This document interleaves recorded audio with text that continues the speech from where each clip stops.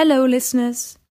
As this is our first chance to talk to you, since the UK's historic EU referendum, we wanted to take a minute from the Creative Language Learning podcast to give a little statement about Brexit, Britain's exit from the European Union. Lindsay and I both stand firmly on the side of Remain, the campaign that did not want Britain to leave the EU.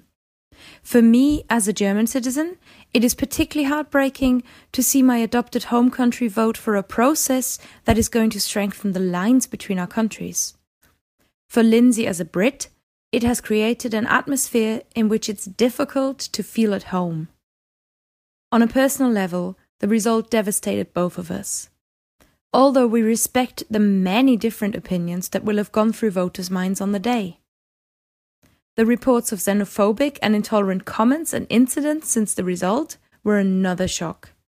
Racial abuse is not acceptable behaviour, and this is not a time to turn to politicians promising to improve things by hurting foreigners.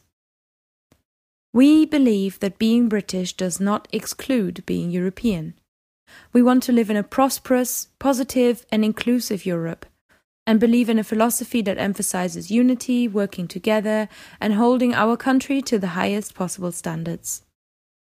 In the following show, episode 44, you'll hear our stories of being in other countries and how amazing the experience can be for growth as language learners and as humans.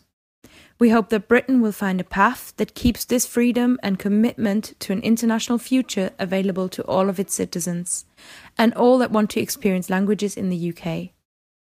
Thank you guys so much for listening to our show and for opening your life to all the benefits of language learning. We wish you all the best today and hope you love episode 44. And now let's get on with the show. Kerstin and Lindsay.